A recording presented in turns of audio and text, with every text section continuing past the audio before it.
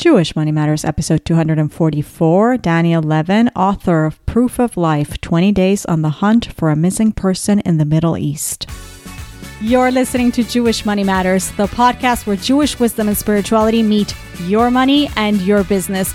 Money is a means to serve God in this world with joy, to build a life that leaves an imprint way beyond our time in this world. I want you to discover the secrets to Jewish wealth, to gain practical and spiritual tools to break free from the shackles of financial worry, to design the joyful, rich life that your soul desires. Welcome to Jewish Money Matters. I'm Yael Trush, and I'm so glad you're here. What are some of the behind the scenes of a war-torn country, the ugly side of money, hush-hush negotiations, and more? This is the topic of today's episode. You're listening to Jewish Money Matters. I'm Yael Trush, your host. Welcome to the show. Today we take a glimpse at the not-so-pretty side of money, especially in the context of war-torn countries, hush-hush negotiations, and obtaining proof of life. My guest is Daniel Levin, author of Proof of Life, 20 Days on the Hunt for a Missing Person in the Middle East. This thriller is like a movie, except it's not. It's very real. It's Daniel's story as he searches for a Westerner in war-torn Syria. How did Daniel end up in this position? The role of money in hostage negotiations? It's not exactly what we might think. Daniel has been involved in hostage negotiations numerous times in different countries. We discuss the personal toll this kind of work takes. Daniel is a lawyer by training with a postdoctorate from Columbia University and has spent the last 25 years working with governments and development institutions worldwide, focusing on economic development and political reform through financial literacy, political inclusion, and constitutional initiatives. As a member of the board of the Liechtenstein Foundation for State Governance, Daniel works in diplomacy and mediation efforts in war zones. Here's Daniel Levin.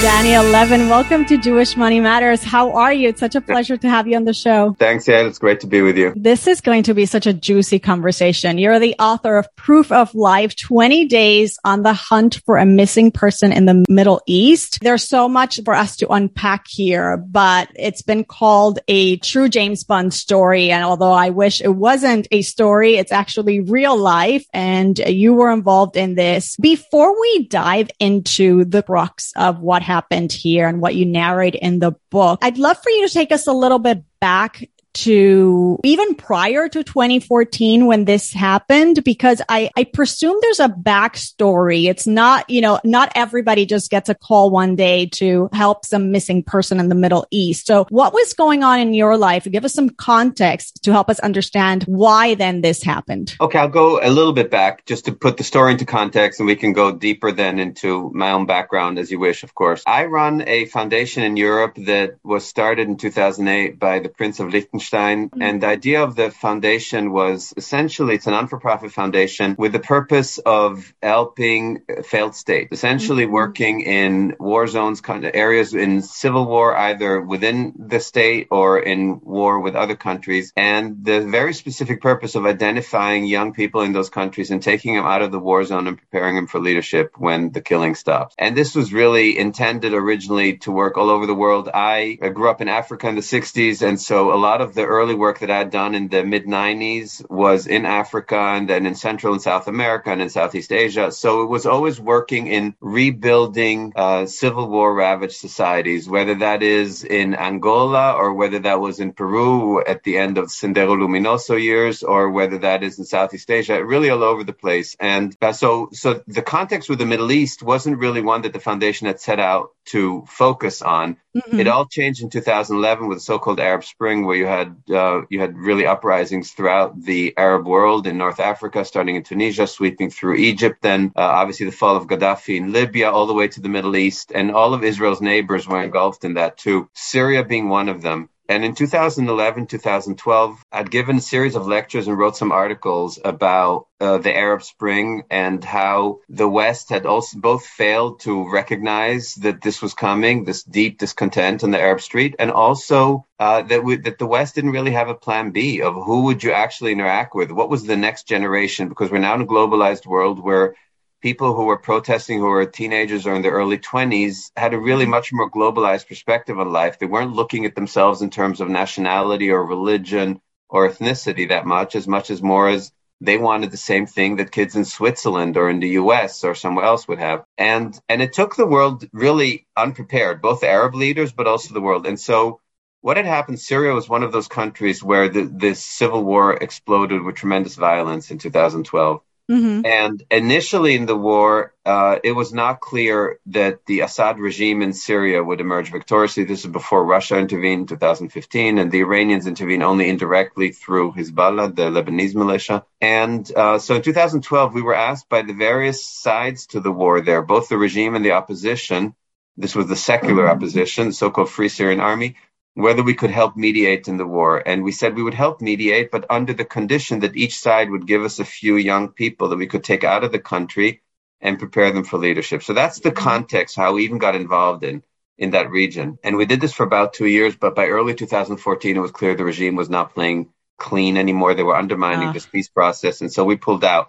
But in the meantime, myself and my staff had spent time in Syria, and we had a tremendous network really all over the countries. And so we started to get requests from families and Western governments when their young men and some women went missing, either were taken hostage or imprisoned by the regime or otherwise went missing, and asked us whether we could help locate them. So that's how this whole hostage negotiation work started in Syria. Now, I have a personal background to that, which is I did some of that work when I was in the Israeli army way back then in the early 90s, late 80s, early 90s. So there's a personal aspect for that for me, but I'm just answering your question in terms of Syria. So by the time this story unfolds, which is the end of 2014, our foundation was no longer active there, but I was still being asked to help find missing hostages and negotiate their release. Mm-hmm. In fact, I'm still involved in that kind of work in the region still today. So that's the context. I'm just setting it for you.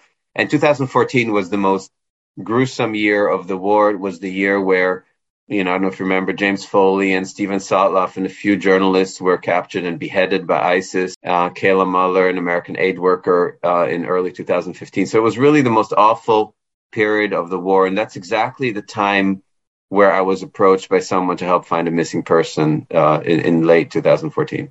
Okay, so this wasn't a one-time thing, as you just told us. What was special about this one approach for this missing person? Was this a high-profile individual? What made it stand out? Actually, I didn't write the book because this particular case stood out, and I don't want to give any spoilers on what happens here, but I actually was going to decline this request. A person asked me to come meet him in Paris, and on what he said was a life and death matter. I didn't know that had anything to do with Syria. Had I known, I would have probably declined that meeting. I had just 2 months prior to this request, had a really traumatic experience where I was involved in the hostage negotiation. And just a few weeks before I was supposed to meet the hostage takers, the hostage was executed.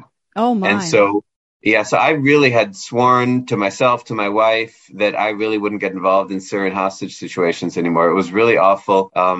You always feel a little bit responsible if you can't help. And so in all those cases, there were several hostage situations. Some, thank God, were successful, but some were also unsuccessful, and hostages were executed or still incarcerated still today. And so I was really burnt out as a form of PTSD, really, and I didn't want to get involved in that anymore. But the person asked me to Paris. We went for dinner and then went for a walk. And it's an older gentleman who just broke down in front of me sobbing and said that this son of a friend had gone missing in Syria. And by then, I felt like I was almost in it already. Really? So wait, is this person who you go meet in Paris a close friend? Like, is it a random individual? It's a little more complicated. He's not random. It's someone I knew I'd met 2 years earlier in Washington. But he was an acquaintance of someone who was very, very dear to me. Someone I considered almost a father-like figure, a mentor to me. And so the only reason I even went to Paris to meet with him, he sounded really desperate. And because I'd been introduced to him through someone who's very close to me and very dear to me, I even took that meeting. So it's, how life always plays is there are no real coincidences, but we can't see the strings that tie us all together. No, God definitely has a plan. Okay, so now you're in this situation. You've promised yourself and your wife that this is the end, but this is so moving. This person is definitely desperate for his friend's child. Is that what it was? His dear friend's son? Yes. And so And so you take this on, but you said you said like, I'm almost in it already. I think those were the words that you used. What does that mean? What happens next? Do you just think you're going to make a few phone calls and then be out, or like what exactly is happening? It really depends. In some cases, you just have to decline because you know you're not going to help. So in the worst cases where you know that, let's say, ISIS captured a person and he's either in Iraq or near Iraq on the Syrian border, I can't even travel to that area. Mm-hmm. It's just too dangerous. And I know that it's very likely this person is going to be executed. It's very hard for me to help. And I do have to unfortunately decline some cases. But in this particular instance, this was someone who had been kidnapped or had gone missing, I should say. And the name hadn't made the public news. By the way, which is not infrequent, there are currently 14 Westerners, meaning Americans, Canadians, or British people who are missing in Syria whose names have not been made public. So this is not something, this is an ongoing issue. And what I did is, because I felt drawn in, because he broke down in front of me, I made one phone call to a very good friend of mine, a Saudi citizen who is really quite a wonderful person, who has saved a lot of Westerners. And he's the one of my first calls usually to even find out whether he knows anything about this missing person, whether anything can be done. And he was the first phone call I made. And his reaction was, we may be able to get some information on this missing person. But you're going to have to come see me in Istanbul. And if I get the green light, I'm going to send you to Beirut to meet someone who can then put you on the track. Mm-hmm. So there are plenty of times where this Saudi friend, Khalid Al-Mari, where he's also said to me, we're not going to be able to help because either the hostage is dead already or the group holding him is not going to negotiate. Or sometimes he says that because ransom payments are being negotiated already behind our back. So we don't get involved in those cases. So there are several instances where I have to tell either the family or the government asking for help that I'm not willing to do it or I can't do it. Mm-hmm. In this particular case, he said, come to Istanbul. We'll take it step by step, but I may be able to get you on the path, at least getting information on what happened to this person. Mm-hmm. Now, the person missing is a Westerner. Correct. Not American. I don't identify the nationality. Interesting. Okay. So you mentioned ransom. You mentioned, your relationship with this friend. Let's talk about the money. As they say, want a good story, follow the money, right? So first of all, who's capturing this person, and is there a financial incentive going on here for capturing this guy? I'm assuming it's male. I don't know. He is male. So money thing is a little tricky in hostage situations. First of all, the thing that's very hard for us to wrap our minds around is that hostage situations in war zones, hostages are really just a commodity for the hostage takers. They're part of the war economy. So, and it is something where we almost don't have the luxury. If you want to help in hostage situations, you can't just have the luxury of being, outraged and thinking of these people just as evil. They are evil, but in order to be able to help, you really have to understand their mentality. They look at Western hostages no different than they look at weapons or drugs or other commodities or diesel or heating oil or little girls that are taken from their villages in Syria and sold into sex slavery into the Gulf. For them, human beings are the same way commodified as any goods and services or food or blankets or clean water. And so whenever a hostage situation is involved, there is a money aspect. The only exceptions to that, and when I say money, I mean value. Mm-hmm. So, for example, if the Syrian regime takes a Westerner hostage, it's not that they want to sell him for cash necessarily. They want to use him and trade him in exchange for, let's say, unfreezing bank accounts of the regime or arranging for medical treatment for a family member that they otherwise can't do because the person is blacklisted and can't travel. Right. There's some form, but it's still some form of value. There's some consideration. So I think of it like money that way. Mm-hmm. The only exceptions, I would say, money's more indirect. Their role is in the most extreme Islamist parties, like the ISIS cases, where they executed hostages really for the shock value. For them, it was almost like a recruitment tool, which of course says everything about those groups, right? So you'll take a Westerner, decapitate him, and put that whole video on social media, and that's going to be a great recruitment tool for disaffected Islamic youth in the outskirts of Paris or Brussels, for example. So, and in those cases, there's very little I can do because they don't want to negotiate a release. It's really a death sentence at that moment. But most cases, the overwhelming part of hostage situations, hostages have some form of value, monetary or other value. And once you figure out what that is and what the hostage taker want, you start a negotiation. But you first of all have to figure out, and you can't do that before you know who has the hostage and what the expectations really are. Okay, so you travel to Beirut, you meet your friend, you find out this is doable. Who has this person, and what happens with you? Don't spoil the story for us, but give us a little bit Sure. of the adventure. So I fly to Istanbul. I meet my friend. He gets the green light, sends me to Beirut, where I meet the head of a very violent Islamic militia. But I know that I am safe there because I'm under the protection of my friend who sent me. And I spend the night with him, with the head of that militia, and they direct me on, it was really strange because, I was in parts of Beirut where first time I was there was in Israeli army uniform decades earlier. So it's a bit of an out of body experience. And I think I need to sit and talk to your wife. Yeah, this particular story, she only found out when she read the manuscript. So that was an interesting dinner conversation. I bet. Okay. And so basically they direct me towards a very violent drug gang, a Syrian drug gang that had cornered the market on an amphetamine called Captagon. It's a drug that is being mass manufactured in Syria now. It's not a new drug. It was first manufactured in Germany in the 1960s. Not surprising, by the way, the Germans have sort of a special expertise when it comes to amphetamines used in war zones. In the Second World War, the Nazis used a drug called Pervitin, which was an amphetamine that they used to fuel their own fighters in the Blitzkrieg in Germany, so in Western Europe. So there's this kind of an expertise. This particular drug, Captagon, was initially developed as an amphetamine and also something like ADHD medication. It was then pulled out of circulation in the 70s because it led to such toxicity in the blood and in the heart.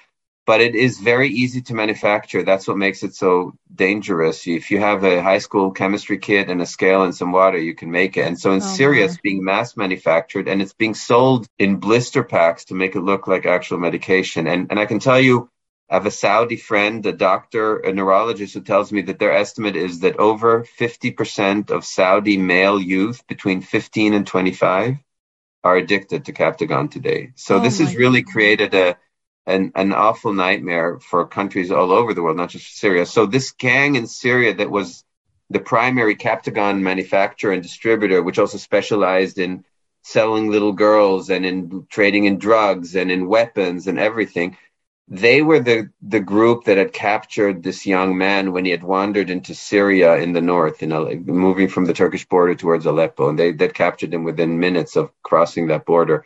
And I'm not going to, as you said, I'm not going to give spoilers on what happened, but I had to essentially trail this gang. I ended up trailing them to Jordan, to Amman, but I missed the gang leader there and I had to trail him all the way to Dubai. And then the story, I write about how I catch up with him in Dubai through his ex-wife and how I end up getting the information that I'm looking for. So the story is really that hunt for this gang leader to get me information. In the course of that, there are two young girls whom he had kidnapped from their villages in Syria and sold into slavery in Dubai. The older one of the two, who was 17 at the time, who just turned 25 on March 1st, actually, and is still in my life today because she managed with her younger sister to escape and start a new life in Western Europe. So they helped me. And in fact, I wrote the book as a promise to them to tell their story too. So there are really two stories within this book. One is the search for this missing Westerner, and then the other aspect of it, though, is the story of these two young girls who were taken and managed to get out of that world too. Okay, so as you're going through the process, going back to the financial aspects of this thing, I'm assuming. So you said these girls help you, and you now find this person. I'm assuming. First of all, who's paying you to do this? Is it the families, the hostage family, and also paying for maybe you have to pay people along the way. I mean, there might, maybe directly or indirectly. Like, how do the financials work from your end in these cases, and in this case in particular? So this is a really short answer, which I'll explain a little bit longer. But the short answer, because it's really radical and without exceptions, is there's no financial aspect to it. In other words, no money can change hands when it gets to this. It's a non-for-profit foundation. There's no money that we take from governments, from families, from mediators, from anybody else, for a number of reasons. First of all, once you introduce money into a hostage situation, all the unsavory, disgusting middlemen show up and expect cuts. Second of all, once you start, as a matter of principle, and it's also my own Israeli background, as a matter of principle, I don't get involved in ransom payments. I feel like, as tragic as it is, every time there's a hostage, once you pay ransom, you guarantee that 10 more people will be taken hostage. Yes. So I don't want to be part of that, which means you shouldn't really get personally too involved with the families involved, because obviously it's very, very hard to say that to a family of their loved ones. So I often try to avoid interacting too directly with the families for that reason too. But literally no money changes hands. Not only no fees, no payments, no expenses, not even a cup of coffee. I don't allow anyone to invite me for a glass of water in that thing. So because once I establish that principle, I can say to anyone who demands payment, I have nothing to give you because I'm not receiving anything myself. I'm not receiving, not directly, not indirectly, not through expense reimbursements, not the foundation. Nobody is. It's a non-for-profit foundation that was seeded by the prince. It is funded on its own, and we don't take money from any outside party. And it's much, much easier in that world of hostage taking because now we can move the conversation to something else. So, for example, if let's say I reach a group that has taken someone hostage, and then say, okay, well, you can't pay us. What else can you give us? Then you start saying, okay, sometimes one of the hostage takers has a grandmother who needs medical treatment but can't travel abroad because the whole family is blacklisted. And then you can arrange for chemotherapy in Cyprus or in Germany for a person. Now you have these non-monetary kinds of favors you can start to do, either directly because you can do it or because through your network, you become it's like a three-party relationship, right? You can do a favor to someone else who can do a favor to the hostage takers. So you start to move into a completely different conversation, and removing money from that equation is the only way to really be effective. Once you introduce money, these things don't end well unless you have someone who's willing to pay tens of millions of dollars in ransom payments. So, which brings us to the topic of, I want to say leverage. Maybe that's not the right word, but it sounds like, so it's not financial leverage here, but there is some sort of leverage in terms of the relationships. Which also brings us to the fact that not everybody, just because you have a brilliant mind and a law degree, a person doesn't make them qualified to do this type of work. There's these relationships that in your case, and I'm assuming in most people in your position, these relationships that you've built over time that really give you leverage here. That's right. I mean, leverage is a good word. Sometimes I call it chips that you collect and then you cash when you have, the right moment. But you said it correctly. You have to build it over time. You can't just show up in a war zone, with a blue shirt and blue eyes and think that everyone's going to just be so charmed by you or impressed by you that they're going to give you what you want. It doesn't work that way. That's just for movies. That's Jason Bourne stuff where you fly in somewhere. That's silly.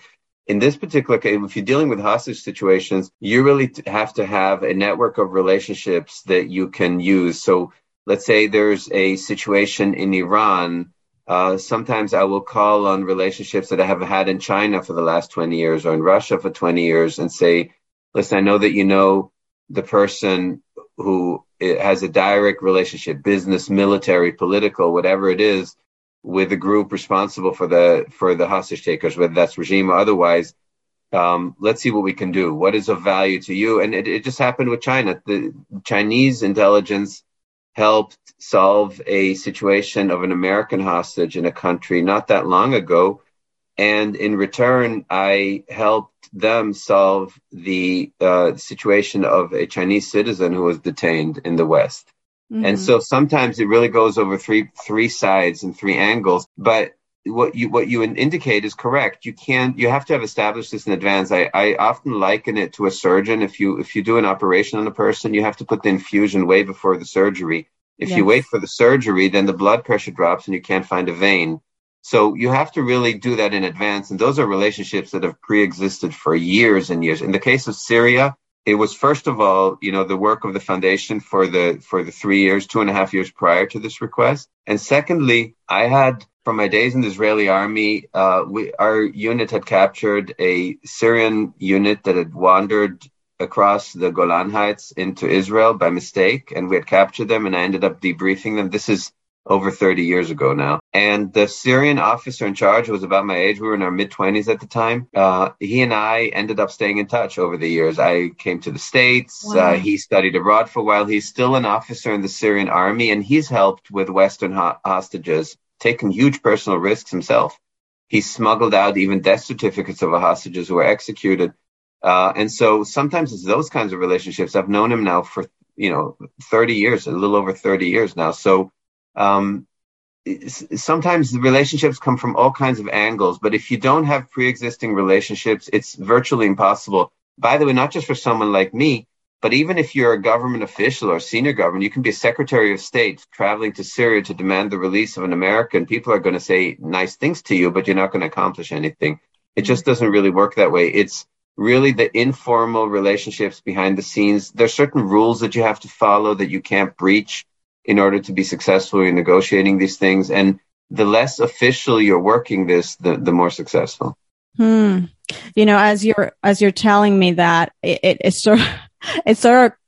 was refreshing in a way that, like, it kind of restores our faith in humanity, because there's such a dark side to this work and to the kind of characters that you encounter. But then there's also this goodness that you see in people where they're, like you mentioned, sometimes putting a lot at risk, to do a favor. It's odd, I think the longer I'm doing this, the less I believe that I understand how human beings are wired, where you can have bad people capable of doing good things and good people capable of doing really bad things. And, I just don't judge. Even if I've walked in someone else's shoes, I'll try not to judge. Every time I do prejudge something, I usually end up making a mistake. Wow. Maybe I'm just not a very good judge of characters, but that's the impression I'm getting here. And along the way, people helped who only took a personal risk. People who had only things to lose, but they just helped because they had held on to that piece of humanity of themselves. And other people who are in a position to help. And by the way, even in Western governments and Western intelligence agencies who could have easily helped or provided information or given us access to a security briefing, just didn't do it. Not because they were evil, they just didn't care. And sometimes that's the form of evil that you see. It's just people don't really care what happens to someone else. And unless they have a personal stake or benefit involved, which brings you back to the money discussion, right? Once you introduce money into that, and the problem with money can do tremendous good things too if it's deployed correctly. But the problem with money, it distorts a relationship in the sense that you're introducing a vested interest. Money is just the most powerful one it can be, whether someone finds a person attractive or they think it's good for their career chances or whatever.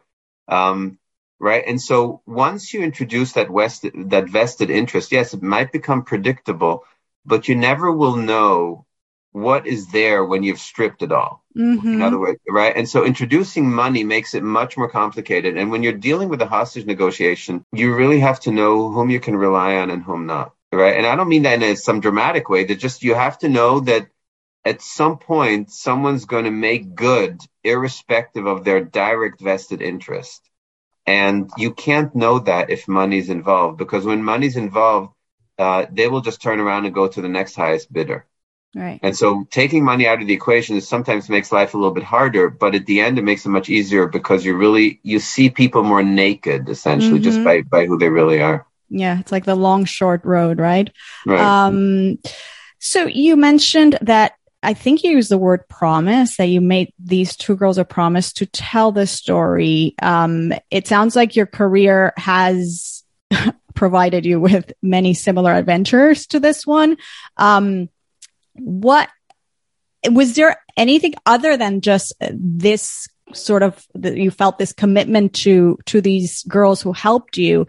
Anything other than that, or maybe that, and we can delve a little bit deeper into that, that you said, I need to spend the time and the energy telling this particular story of all the stories that I could possibly be telling? Yeah, that's a very loaded question for me. So I should put it this way. I wouldn't have written this down had I not given the promise to these two girls. Okay. Who are now two young women. It resonated really deeply with me. I bumped into them because the younger of the two was being dragged by her hair by someone who had bought her services in a bar in Dubai, where I had entered in order to look for this drug lord. And when you said you bumped into them, you meaning the first time you bumped into them, or you already knew them? What happens is I'm in Dubai. I'm looking for this drug lord who I am told is often in this one particular bar where young girls are being sold into slavery.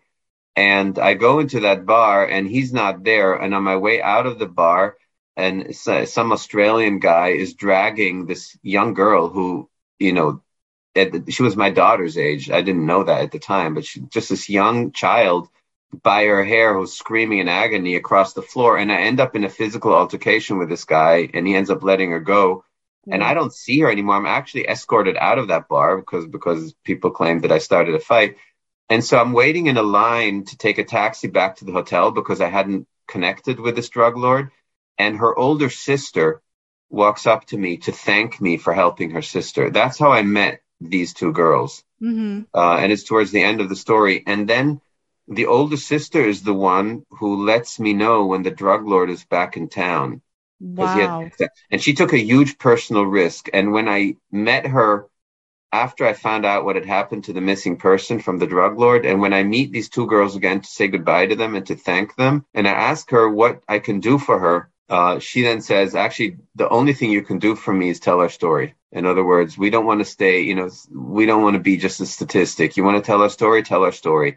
And that was the night I started to write this book. So that's the immediate answer to your question. Now, the larger context is that, I take a lot of notes and I write diaries every day. I've been writing diaries since I was 12 years old. And actually what started it was I read Anne Frank's diary and I started to address my diary to Anne the way she addressed her diary to Kitty. And I still do that today. So that was when I started to write. I never thought of myself as a writer. It was really more of a diarist. And I'd written my last book prior to that called Nothing But a Circus. I wrote that during this particular experience in 2014. Every day in the evening, I would sit down and write a little bit, almost like therapy to calm my mind down. So for me, writing has a slightly different meaning. So writing this story, first of all, this particular one was a promise to these two girls, now young women. And secondly, it was a way for me to process the whole thing. Mm. And then because it had happened over 20 days, the whole thing, actually, initially, I was supposed to be over 18 days. And because 18 and Chai, I thought it was such a powerful symbol. And then in the end, it was 20 days. So I had to change that. But originally, it was because it was 18 and that symbolism. And so for me, it was a way to capture it. And because in Syria in particular, I hear so many people say, who cares? Because the war has been going on for 11 years now, and there's such unspeakable suffering still happening today, every day in Syria. And I was getting so tired of hearing those words, who cares? That was another reason for me to write down this story, actually. Mm. But it was the only hostage situation of all those that I've been involved in that I ever decided to write down. Wow. So you talk about how it was almost therapeutic for you to be writing through this. Let's talk about the emotional toll as you're dealing with these kinds of shady individuals. Shady is probably a very light word for the people and the places, right? And the fear and the courage. I mean, is it an exaggeration to even say that your safety was also put at risk or has been put at risk at times? How do you manage the emotional toll of going through this? Or maybe I should ask your family too. Well, I'll answer the first one. I think I'm trying to be very careful about the risks. So there are times I just don't take on a mandate or don't travel somewhere because I can't do it safely. I try not to travel with bodyguards or armed because if I have to do that, then I'm already presumably taking a risk I shouldn't be taking. Gotcha.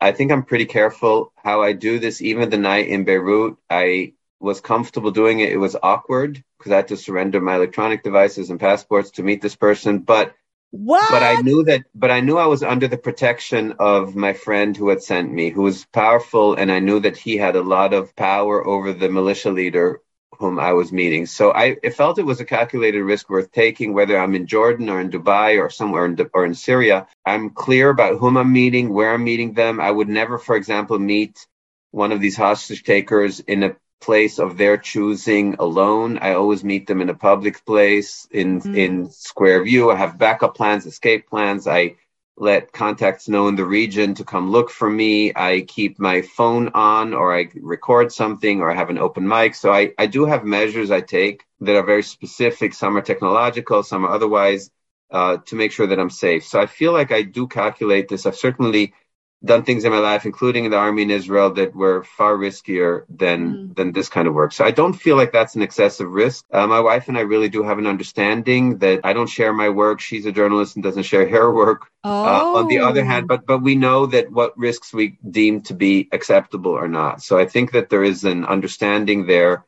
that and we don't breach that. So there's a degree of trust and all that. So in terms of the personal risk, I feel like that's it may sound more dramatic for someone listening in than it actually is. And in the book, I try to explain how I hedge that risk. In terms of the emotional toll, that's a little trickier. As I told you earlier, I really was done with Syria prior to the story. It does take a huge toll. Often these hostage situations don't have happy endings. So that alone is traumatic. And in many cases, they last years. There's a Western hostage in Syria who's been in Syria for almost 9 years already, captured, and every once in a while you try to get proof of life, but these things are extremely draining. You're interacting with the families, even if you try to keep a distance, these things take a huge toll, and you see their hopes go up when some politician makes them a promise, and then their hopes collapse when the promises turn out to be empty. I try to tell families and governments to please stop talking publicly and stop doing tweets and press statements and bills on the floor of Congress and things like that. They only are counterproductive. They irritate the hostage takers, and they also convince the hostage takers that they're someone of tremendous value, so the price goes up. So you have all that you have to navigate, where families want to have the feeling that they're doing something, and you have to tell them the best thing they can do is do nothing, so that the hostage takers don't get the sense that time is working in their favor, right? The moment a politician makes some statement demanding the release of this or that hostage, the hostage takers just say, President so-and-so, Prime Minister so-and-so just spoke up. We'd be silly to release this person now. But every day that someone stays in captivity, the risk of them surviving goes down. So I beg the families and the governments, please stop making public statements. It's okay if you want to do, bumper stickers or lawn signs or things like that. I understand that's nice where you live and it gives you a sense of solidarity, but don't start sending ambassadors to that country to try and inquire for a number of reasons. One, it drives up the price. The other thing is, let's say you send a hostage negotiator, whether that's an ambassador or someone private. He meets with the hostage takers and he says to them, well, what do you want? Okay, that's the one question you can never ask, because if they tell you what you want and you can't deliver it, that's like a death sentence to the hostage. That's like if you're a lawyer, the first rule you learn as a lawyer, never ask a question if you don't already know the answer, right? So, because you can't be surprised on trial. You need to know what the witness is going to say. It's the same thing here. You don't go to a hostage taker and say, what would you like? You try to navigate very carefully, try to get information on the hostage taker, on their family. So rather than me going to someone and saying, what do you want in exchange? I say, hey, I hear that your aunt, has breast cancer and it's really hard to get her treatment in Syria, but there is a chemotherapy or radiation treatment in Cyprus we can arrange. You can go there by boat from Lebanon. I think that would really get it done. Or you even play it and say, let me see if that would get it done. And suddenly you're talking about something entirely different rather than asking them, what do they want? So that requires a little bit of experience in doing this kind of work. And when families get emotional, they get so desperate in the beginning, they really lose. I wrote an article a few weeks ago because it was 20-year anniversary of the death of Danny Pearl, who was decapitated in Pakistan in 2002. And it was the article that I wrote about is I'm basically begging families and governments to just shut up. Don't talk. Don't start making public statements. A Secretary of State or president giving a press conference condemning the evil hostage takers may feel good for a second, but after that, you've accomplished nothing. You've just irritated the hostage takers and driven up the price. So it requires a little bit of experience in navigating these things. And it's hard. So emotionally, it takes a huge toll because sometimes you have to tell parents things they don't want to hear, and you have to ask them not to do something. It's a little bit like the original sin, right? We're not told do this, do that. We're saying don't eat that fruit. Then our egos get in the way. It's the hardest thing for us to do is to just sit back and let someone else, pilot the ship. And, right. And that's very, very hard for parents in those moments. Wow. So Daniel, you're done with Syria, but you're not done with this kind of work. Life isn't dull. Life isn't dull for you. Before I ask you about the current climate and if it, how that is impacting what you're doing with the foundation, when you start this foundation with the Prince, I mean, at what point in your career? Because I presume that growing up, did you want to follow in your father's footsteps in diplomacy? And give us a little bit of the background of how of your career path and how you end up in this kind of work.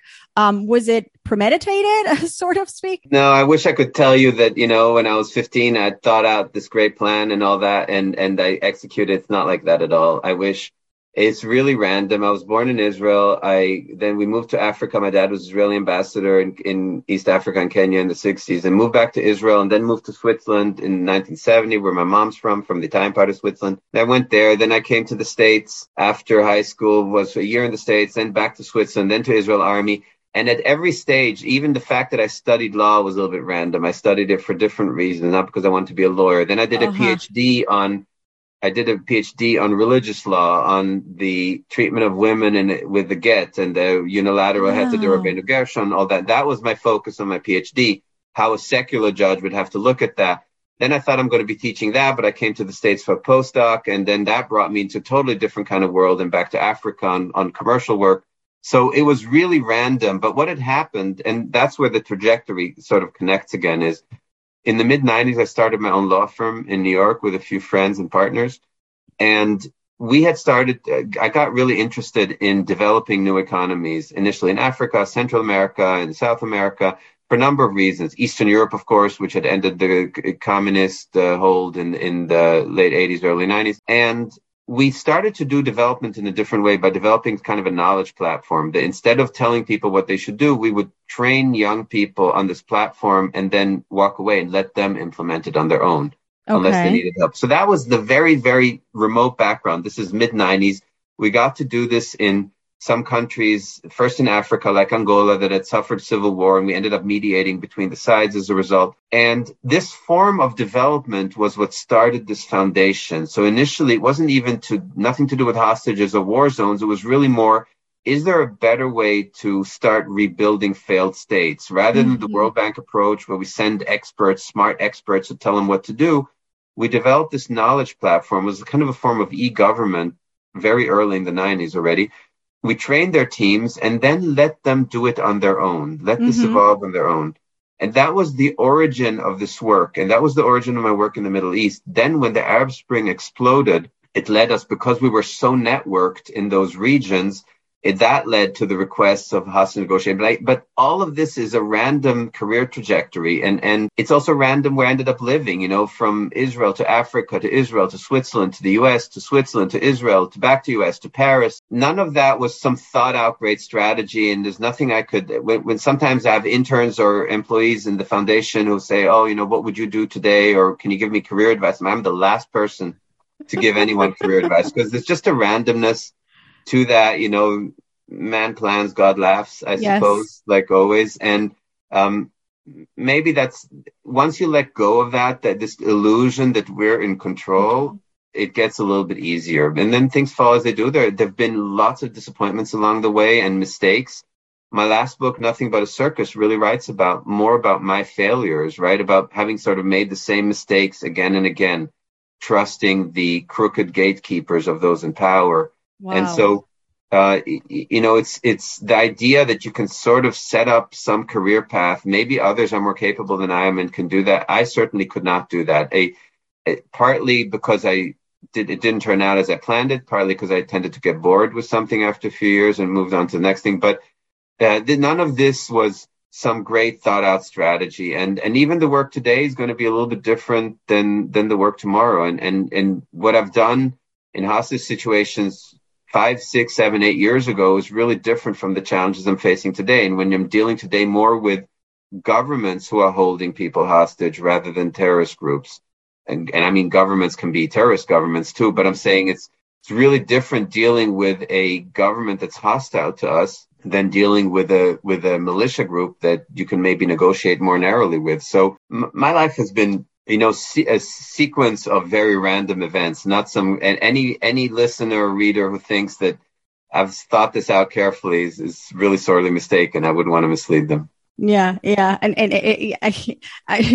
We just came out of the holiday of Purim, and I was just thinking of like how you say, and it happens to all of us, right? It's just a random sequence of events. And as I was listening to you, I'm like thinking of Purim, right? It's a 10-year story, and everything seems to be just random things, but the whole message is like nothing is random in life, although there's like this alibi for the Almighty who's like orchestrating all of it. It's really so fascinating. I love Purim actually has another lesson in there, which I'm often reminded of in dealing with this kind of evil, which is that, just like obviously the evil character in Purim is someone who's a really strange, mediocre person. He was a failed baker in his life. No one took him seriously. And then he has the potential to inflict such evil, just like in the middle of the last century, this failed painter, who inflicts evil on the Jews.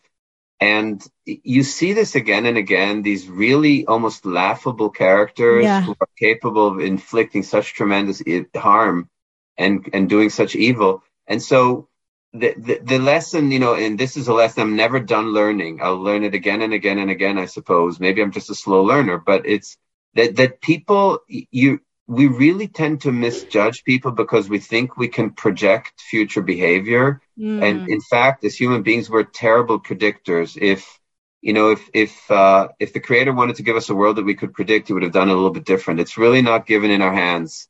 Right. And so that's in the skies, and the skies belong to someone else. And so I think that this awareness of not being able to predict and anticipate and understand exponential changes too that happen in our lives too, whether it's individual relationships, whether it's a pandemic, which our brains simply are not wired to understand exponential change or growth, is very, very humbling. So for me, these experiences, and often people come and ask for advice on hostage or other adverse situations.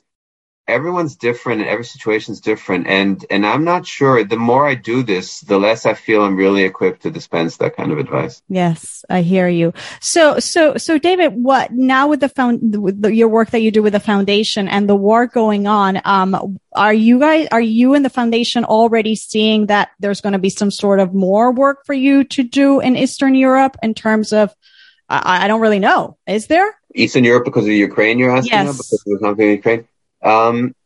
The work of the foundation there is a little different. So most of what the foundation works is obviously this kind of development work with young people and then hostage situations, but most of the mediation and negotiation work of the foundation is what we call track 3. So track 1 is the very formal state to state negotiations. Track 2 is diplomats and working meetings. Track 3 is completely behind the scenes with plausible deniability.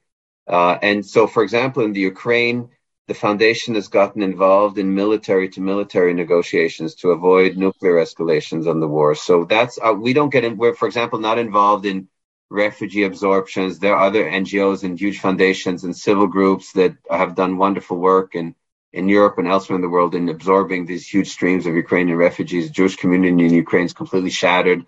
Our friends in Vienna who have absorbed thousands and thousands of refugees, in Hungary the same way, in Budapest and in Poland. So that's not really the mission statement of the foundation, but we are involved in some of the military to military de-escalation negotiations in the Ukraine too. So yeah, unfortunately, as long as there are humans on this planet, there will be conflict on this planet too. So I don't think the foundation is going to be running out of work anytime soon. Wow. Daniel, this has been such a pleasure. The book we want everybody to grab it. Proof of Life, 20 days on the hunt for a missing person in the Middle East. I so appreciate this conversation. So insightful. And I'm looking forward to what's next. Is there another book in the works, perhaps? We'll have to see. there is a film in the works, so we're working on a screenplay right now. Wow. It's been optioned for film, so we're working on a multi-season series, and the first season is the book. And depending on that, I might write a prequel that's just the life of the two girls, but I would write it with the older of the two together. Wow. So fascinating. Has to see. Yeah. We're looking forward to that and continued success in this wonderful work. Thank you so much, Daniel. Thank you, Ed. I appreciate it. Thanks again to Daniel Levin for stopping by. You can find him at danielllevinauthor.com. His book again is Proof of Life, 20 Days on the Hunt for a Missing Person in the Middle East. You can get it on Amazon or anywhere books are sold. And as he mentioned in the interview, his first book is Nothing But a Circus, Misadventures Among the Powerful. And I'll tell you, I most certainly plan on reading both. I hope you enjoyed this interview. I would love to hear what you thought. It was a little bit of a detour from our usual conversation, but I thought it was a really, really powerful and impactful conversation. And I so appreciate Daniel for sharing with us. And I can't wait to dive into those books. If you've read the books, let me know. I'd love to know. Thanks again for being here. If you enjoyed this episode, please leave a review and rating on Apple Podcasts. You could also share your comments on Instagram and tag me, and I will reshare. Be sure to send in those questions for the Friday Ask Yael episodes. You can send them via email, yael@yaeltrush.com, or DM on Instagram @yaeltrush. Have a great week, and remember, your Jewish money matters.